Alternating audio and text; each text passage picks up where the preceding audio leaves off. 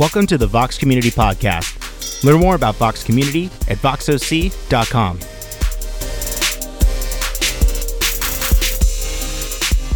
Join us at 10 a.m. on Sundays at voxoc.com/live and at the El Dorado Performing Arts Center. Thanks, guys.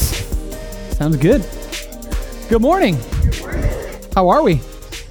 Good. It's good to be with you. You guys keep showing up every week. It's crazy. It's like we got a community here. It's good to be back. It's been a while for me, and so I'm excited. I apologize ahead of time. We had a rough night. Families with young kids. God bless you. God bless you. My wife has this toothache, and she's needing a root canal. It's over the weekend, so what do you do, right? You can't get in. And so it's just been crazy dealing with that. And then my youngest son last night, Maverick, the gigantic kid, he just decided sleep wasn't important. And so I was trying to relieve my wife, and so I was up with him until like 2 a.m., and it's like he wouldn't sleep. He'd fall asleep and he'd wake up again. And then finally I get him to sleep. I bring him upstairs, and then my older son walks in at like 4 and is like, "Dad," and I'm like, "Oh my gosh." It was a never-ending night. So I apologize ahead of time. I'm trying to stay awake for you guys because I'm excited. I'm excited about what we have to talk about this morning and where we're headed as a church. So Vox traditionally hasn't been one of those churches that does the big sermon series like you see at some of the other churches, and there's some different reasons we have for that. But for a particular reason, this one I think is an important one that we're going to do, and we're going to jump into for a couple of reasons. We're going to jump into the series in Acts. So we're going to take 10 weeks as a church, and we're going to look at the book of Acts. Now, if you look at the book of Acts and you've done the math, you realize there's 28 chapters and 10 weeks where you're like, well, how's that going to happen? Right. So every person that's going to speak is going to have like 2 to 3 chapters to try to cover every single week, and which is really not going to happen. So the invitation that we have for you is that maybe every single week, if you have time or you have space, pick up your Bible, begin to read through some of the chapters in Acts and follow along with us. And then when you show up on Sunday, you kind of hear a message that might resonate with something that you read, or maybe there's a question you had in Acts. Would love that. So through the next 10 weeks, if you have questions regarding the book of Acts or anything in the Bible for that matter, shoot us a text or shoot us an email. We'd love to answer those questions. That's why we gather. It's part of why we gather, to be able to say, hey, this is a safe place to ask questions, because the Bible's confusing, right? There's things in it that we don't understand, and it was written thousands of years ago to different people, and so how do we interpret it, and what do we do with it? And so we want to invite those things. So the question is why? Why do we choose the book of Acts? If you've been with Vox for any length of time, you realize that Vox is a community that has sort of developed and formed out of this idea of deconstruction. For many of us, we've come into this place either hurt or wounded from church, or an experience that we've had with church or spirituality, and we've had questions, and we've doubt, and we have skepticism, and we're a little bit suspect about what some of these things mean. And so we've gone through our life and sort of peeled back the layers of what's been handed to us from either our parents or family or friends. And deconstruction is actually very important. It's a very important part of our life, that we deconstruct those things. Now, deconstruction is an easy part. Actually, you can deconstruct just about anything pretty easily. The hard part, and this is where the work of deconstruction actually begins, which is the work of reconstruction. How do we begin to put back together the puzzle, the pieces, the parts of what is good? What is good in Christianity for us, and how do we reclaim that? And so you're going to hear a lot of that in this fall, is this idea of safe to reclaim. There are some things within Scripture that we want to reclaim. There's some things in our heritage that we want to reclaim. There are some other things that we want to push away and go, this is not who we are. And that's okay. That's part of it. And so we're going to rebuild that together. And so what better way to reconstruct than to actually look at our humble beginnings, right? The beginnings of the Christian movement that we know today. And so we're going to jump right in, and we're going to find out what is our living heritage? What is the heritage of Christianity today? So if you have a Bible, great. Acts chapter 1 is where we'll be. And you could just kind of figure for the next 10 weeks, that's where we'll be at in the book of Acts. If you don't have a Bible, we'll have the verses up on the screen so you can just kind of follow along as we read. So it starts off this way, and we'll kind of dig into this. I want you to pay attention to what the author is doing here, because something unique is happening in this writing, and if you miss it, you sort of miss the entire part of what the author's saying. In my first book, So we know that there's another book. I told you, Theophilus, about everything Jesus began to do and teach until the day he was taken up to heaven, after giving his chosen apostles further instructions through the Holy Spirit. During the 40 days after he suffered and died, he appeared to the apostles from time to time and proved to them in many ways that he was actually alive. Now, we have varying accounts of this, right? So this one author is talking about the fact that after the resurrection, Jesus appeared to people, many, many, many people. And there's different authors who can corroborate this, who have the same accounts. And so he's rephrasing this. So he appeared to them, and he was actually alive. And he talked to them about the kingdom of God. Verse 4, once when he was eating with them, he commanded them, do not leave Jerusalem until the Father sends you the gift he promised, as I told you before. John baptized with water, but in a few days you will be baptized with the Holy Spirit. So when the apostles were with Jesus, they kept asking him, Lord, has the time come for you to free Israel and restore our kingdom? He replied, the Father alone has the authority to set those dates and times, and they are not for you to know. But you will receive power when the Holy Spirit comes upon you, and you will be my witnesses, telling people about me everywhere, in Jerusalem, throughout Judea, in Samaria, and to the ends of the earth. So here's the question. How did this small, disenfranchised, suspect group of Messianic Jews who followed and believe in this carpenter from Nazareth grow into what we know today as Christianity? That's our living heritage. Like when people ask you, how did Christianity begin? You go, yeah, it was like a couple of Messianic Jews who believed in this carpenter. And it started in this small little room. And in a matter of a few decades, it began to grow tremendously. And you go, how? How did that happen? I think Acts gives us insight into how that happened. So that's what we're going to look at today. We're going to jump into it, kind of ask some questions, see who wrote it, the genre. This will give us a better picture and hopefully set the stage for the next 10 weeks and give us an overarching view of what's happening. So let me pray, and then we'll jump in, okay? God, we thank you for the stories, and we thank you for what was documented and what was recorded, the genius of the literature that we have. We're thankful. Help us to open our hearts and open our minds to see just beyond the surface, to actually dive deeper and realize there's something more happening and there's more of you happening. Help us to grab a hold of those things. In this process of deconstruction, I pray that if anybody's going through that you'd give them peace, you give them comfort. I pray that the community would come around those people and support and say, yes, continue this journey. And we pray for those who are in reconstruction, that, Lord, that you help them, give them courage and strength to do the hard work, to rebuild what is good and what is right. So we invite you now to speak to our hearts and to our minds. We love you, Jesus. And we pray. Amen. All right. So I think the first good place to start is the author. Who is the author of Acts? And we know that the author is Luke. And now Luke tells us pretty early on in this beginning intro that Acts is part of a two-part series, that this is a volume, this is a set. So there's more to read than what you're actually seeing. And so we know that Luke also wrote the Gospel of Luke.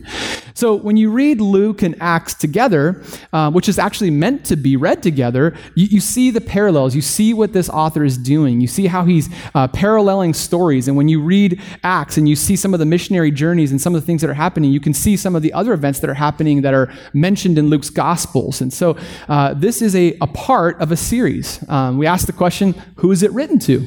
Well, it's pretty obvious. He said it's written to Theophilus. This is the same person that he wrote Luke to. He says it in the beginning of Luke. These are the orderly accounts that I have written for you, most honorable Theophilus.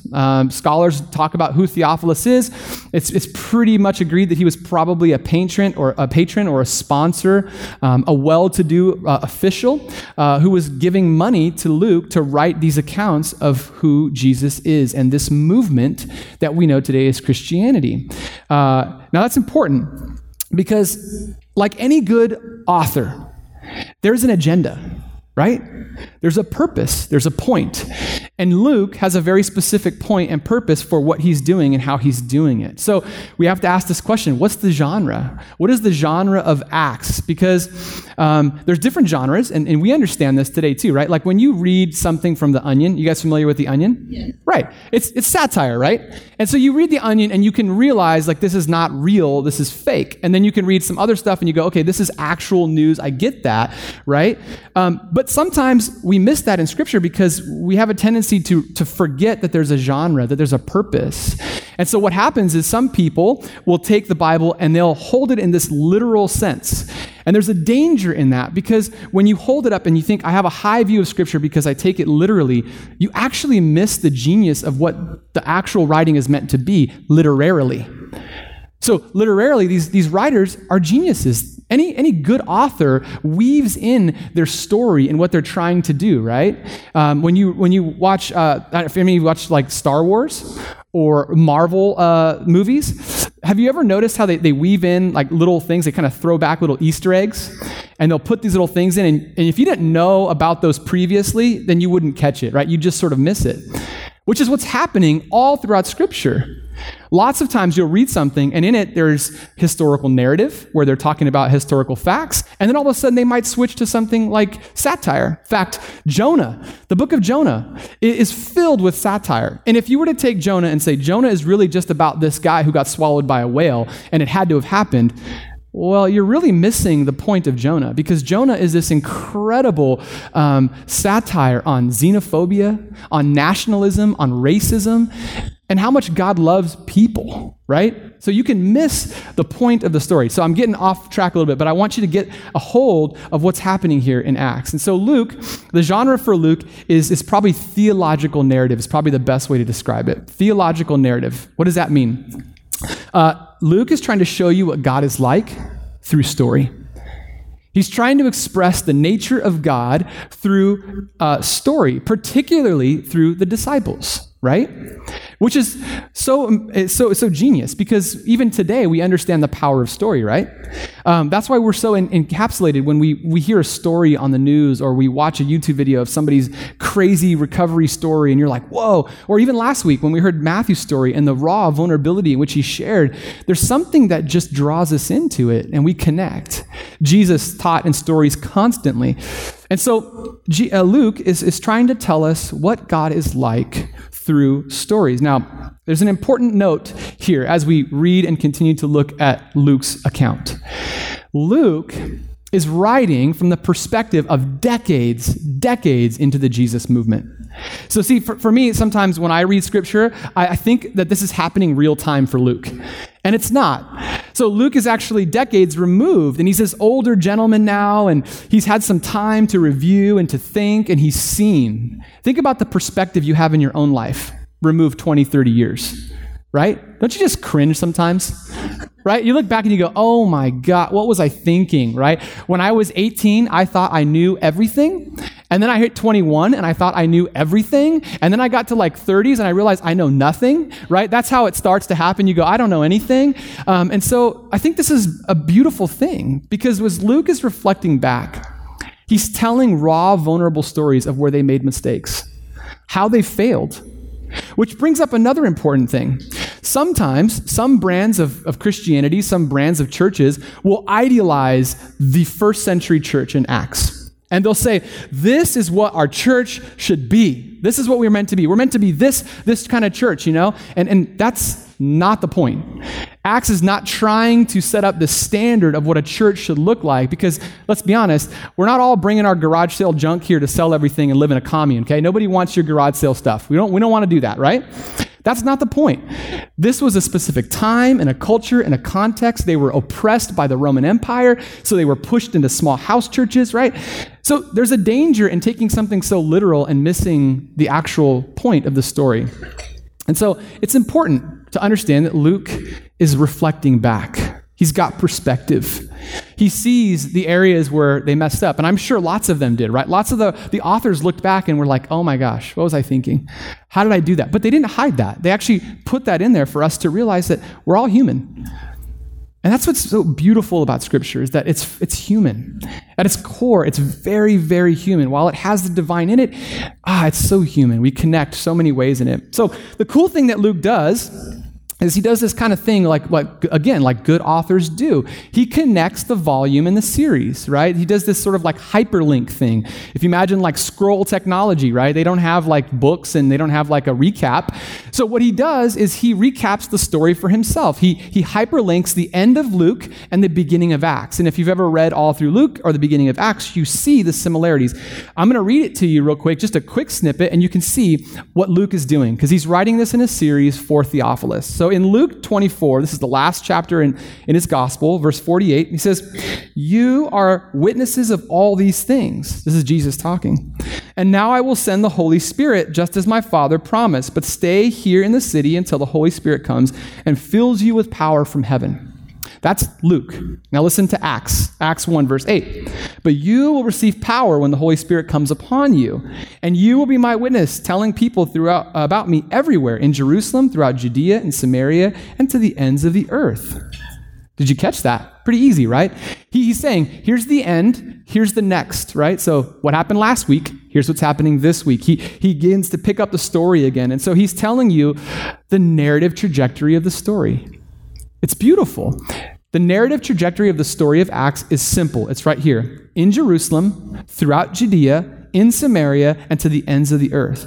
So subsequently, when you read Acts, and for the next 10 weeks, when you hear the different teachers come up here and talk about Acts, keep in mind Jerusalem, Judea, Samaria, and the ends of the earth, because that is what the movement of Christianity is about to do. It started in this small little room in Jerusalem in Passover, right? These marginalized, disenfranchised, suspect group of men who followed this carpenter from Nazareth. It blossomed and it bloomed just as Jesus said it would, from Jerusalem to Judea to Samaria to the ends of the earth. And so you'll see that this is the story. So like any good author, he's telling you where they're going to go. Here's where the story is going to go. When you watch the narrative arc, you're going to see how this thing goes. Now, all of that, everything that Luke sets up hinges upon this phrase. Now, this is the phrase you got to hold on to, right? Because this is really the crux of the whole book of Acts. He says, "But you will receive power when the Holy Spirit comes upon you." The Holy Spirit. We see this introduction now of this thing that Jesus had promised. I say thing, that's not the right word. A person. The third person of the Trinity, right? The Godhead. And so he's saying a gift, a precious gift is coming to you. The Holy Spirit will come to you and give you power. This is the culmination of what Jesus has been telling them. Now, we'll get into the Holy Spirit in a little bit, but I want to continue on with what Luke is doing here in the narrative, what he's saying. So we continue to follow on where we're on. In verse 3, he says this: "During the 40 days after he suffered and died, he appeared to the apostles from time to time, and he proved to them in many ways that he was actually alive." Why would Luke feel the need to say that? If he's writing in perspective going backwards, why does he feel the need to write that? Well, because Luke makes a case for the resurrection of Jesus. Apparently, in Luke's day, there were lots of people who didn't believe in a bodily resurrection of Jesus. Not so different than today, right? Lots of people will say, Jesus didn't raise from the dead. That's kind of a weird story. And you have to agree, that's a weird story because people don't come back from the dead, right? So he feels the need to tell his audience, look, this happened. People saw him. Many witnesses were around, and a lot of people didn't believe. And so Luke is putting this in here saying, listen, this is what happened. It goes even further. Look what he says. "And he talked to them about the kingdom of God." And then he goes in verse 4. "Once when he was eating with them." Okay, so what an incredible proof, right? Because disembodied people don't have food, right? They don't share in a meal. So you see the genius of what Luke is trying to do, right? Not only is he saying that other people saw him, he's going to take it one step further and say that actually, Jesus was actually eating a meal with the people. What an incredible proof, right? He's actually saying, look, this is the proof that this actually happened. But we can't just stop there, because it's not just that he's trying to prove a point. See, they go beyond that. This is the beauty of his authorship. He's actually showcasing the closeness, the relationship that God has with his people. That through Jesus, there was this bond, there was this relationship, because in the first century, in ancient Jewish culture, To eat a meal was one of the most intimate things you could do, right? So what Luke is saying is, look at the closeness. Look at the connection that Jesus has with his people. He sits and he dines and he has a meal with them. What a beautiful thing, right?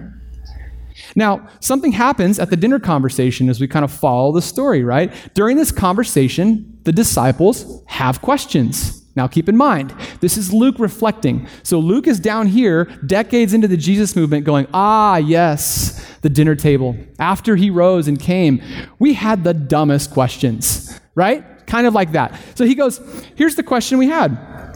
So when the apostles were Jesus, they kept asking him, Lord, has the time come for you to free Israel and restore our kingdom? Well, there's a couple questions this is normal questions for them. This isn't crazy at the time, because let's just think about their culture. So they had the prophets, right? These ancient writers, Ezekiel, Isaiah, and they talked about the restoration of Israel. And so these people were steeped in this literature, and they knew this prophecy. They knew that Israel would be restored. And so they're living essentially in exile. They have Roman people who are above them and oppressing them. And so Jesus is the Messiah, and everything points to a Messiah restoring Israel and their kingdom. And so they have these natural questions, right? They're going, hey, so is this the time? When is it going to happen? And Jesus says, hey, the kingdom has come. So they're listening to all the stuff that Jesus says, and now they're sitting here going, okay, you've come. When is it going to happen? Right? So natural progressions of questions. Now, they assumed a physical empire, a physical restoration and a rebuild, right? That's why it says, so when the apostles were Jesus, they kept asking him, Lord, has the time come for you to free Israel and restore our kingdom? Now, why is it important for Luke to include this? Because even in the midst of the story, even in the midst of all that was happening, Jesus rising from the dead, Jesus appearing to them, incredible things happening, miracles happening, they still had a faulty understanding about God's redemption plan. They had an expectation about what God was going to do for them and for their kingdom. So they wanted political change. They wanted power and control for their nation. However, the power they were looking for was found in the Holy Spirit manifest in their lives. You see, they missed it. Something greater was happening, and they missed it. And so Luke is reflecting back and going, we were so fixated and focused on what God should do for us today, right? Have you ever found yourself with expectations about what God should do? Right? And the Bible is so unique because it's so human, right? We connect with that. Like, all of us have this expectation in our life about what God should do. God should give me a good job. God should let my kids sleep 10 hours every single night. Like, I have these real expectations about what God should do, right? I go to church, bless me now, give me these things. And that just is simply not the story. And the same is true for those who follow Jesus so closely.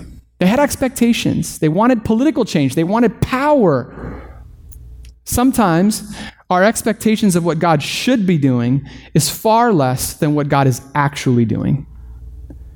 See, we have such a small perspective, and I think that's what Luke is saying. Luke is conveying the faultiness and the weakness of our own human thinking and our own mind. You see, if they just wanted a kingdom, if they just wanted political power, if they just wanted to rise and take over their nation, they could have been conquered again. It happened many, many times before. You see, God's redemption plan through Jesus was something much more different. He promised them something that would come and give them power. His presence, the Holy Spirit. This is what he talked about in the beginning. This is what everything hinges upon, that the Holy Spirit comes and gives them power to be his witness.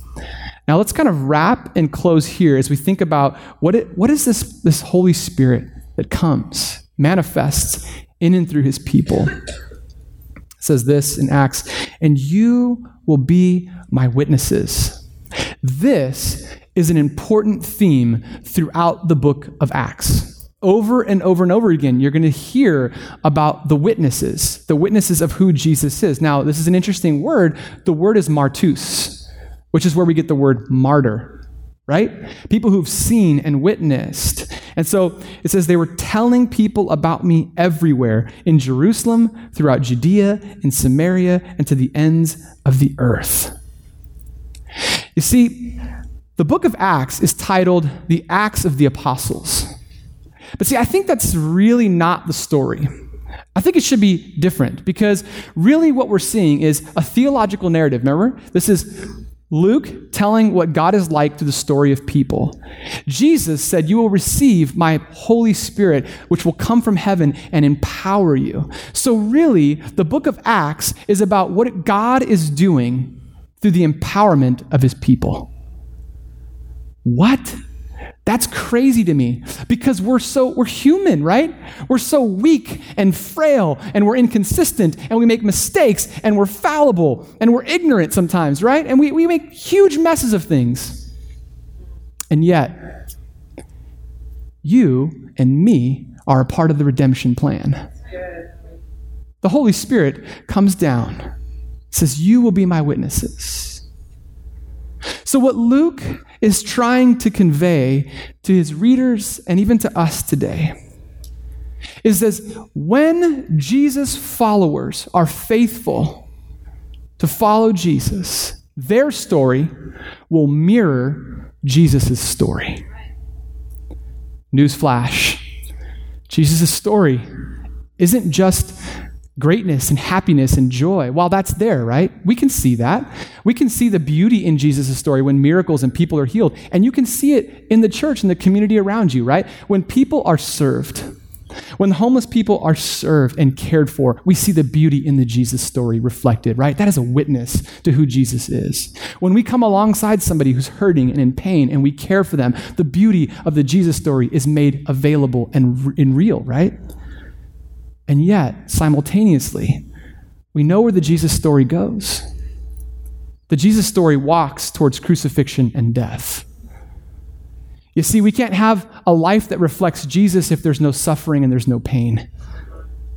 It's part of the story. But this Jesus story is not just about death. It's about a death that leads to life. That gives incredible power to go out into all the world and to showcase what a beautiful Jesus looks like. You and me and us, we will be the witnesses. Jerusalem, Samaria, Judea, and to the ends of the earth. What's that look like for us today? This is a question we need to wrestle with, right? With so much political agenda around churches and religion and all this other stuff, like, how do we come back and go, man, there's power in weakness. There's this great power that is given to us that leads to death but then brings life. And it mirrors the Jesus story. This is what the book of Acts is about. Over the next 10 weeks, you're going to get to see more and more stories. And you're going to see Stephen, right? And you're going to see the parallels. Stephen is one of the first martyrs in Christianity. And you're going to see the trial and the death, the execution of Stephen. And you're going to go, wow, that's just like Jesus. You're going to see Paul's trial and eventually his execution, which mirrors Jesus, right? There's the mirroring of the Jesus story when we're faithful. What does it look like for us today, 2018, to live out the way of Jesus? That's the question we have to wrestle with. That's the question we bring into our own life and internalize. God, thank you. Thank you for the story. Thank you for the beauty of keeping this alive for us so that we can see real human interaction and failures and mistakes and getting it wrong. And yet we see the nature of grace and mercy that you share and the way that you love us through these things. And yet when our expectations are set too low, you always exceed that with something greater. Give us the patience to go through those times. When we're suffering and when we're in pain, give us the reminder that if we're faithful, we're reflecting your life, we're reflecting your story, that suffering and pain isn't all for nothing. There's something there, that you're doing something. Help us to have eyes to see it. God, we're grateful for this community that gathers here every single week. I know I am personally, and thankful for the space that we give for people to deconstruct in a safe way, but then also to reconstruct in a healthy way. We love you, Jesus. In your name we pray. Amen.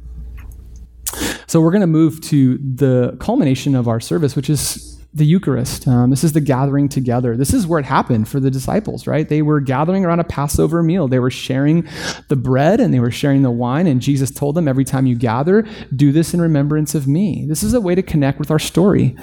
This is a way to connect with who we are and what is our heritage. And the bread and the wine are symbolic for us. They invite us all in to the story about Jesus, who died for us, who loved us, but then rose again. He didn't just leave us there, but he gave us a life that comes from death. And so this morning, as you just take a moment to reflect. Just take a moment to sit in the weight of that this is our heritage, that this is where we come from, and he did it for us so that we could be his witnesses. So, over the next few minutes, the band's going to play, and this is your time to respond. We'll have community pastors that will be serving you communion. Also, community pastors who will be up front. If you need prayer, we'd love to pray with you. That's why we're here. So, this is your time. Oh, thank you all for coming today. It's so good to see you. I never get on stage at the end. This is fun. Oh, man, I love this. So anyhow, we're wrapping. We're early today, and, parents and your kids are going to be stoked. So anyhow, want to get out here and just share with you again, our signups for Vox dinners are open right now. We will be starting that in October. These are monthly dinners that we will be doing around the county, including South County.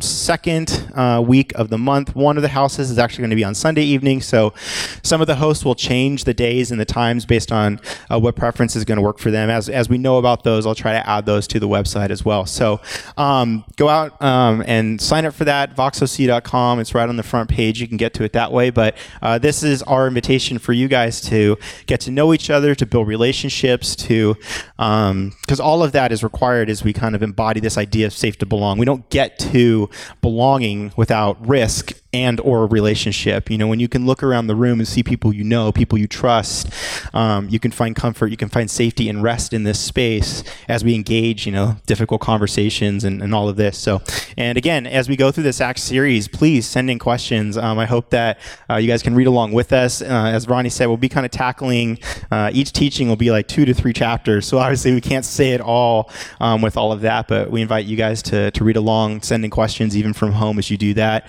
Someone actually sent in a question a few weeks ago that was, hey, would the staff and the pastors actually do a panel where we actually answer the questions we have? So we've been talking about this week. We may not do it that way, but that's such a great question because I have so many questions. I know Ronnie has tons of questions, and all things that are amazing discussions, especially as we get into Acts. So anyhow, I'm going to go ahead and release you guys with a blessing. If you can guys go ahead and stand with me as we wrap up. All right, bringing back the classics. So, may the Lord bless you and keep you. May the Lord shine his face upon you and be gracious to you.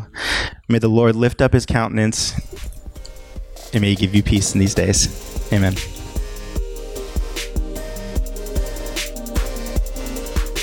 Thanks for listening to the Vox Community Podcast. You can join us on Facebook at facebook.com/VoxCommunity. Participate in the Vox community at voxoc.com/participate.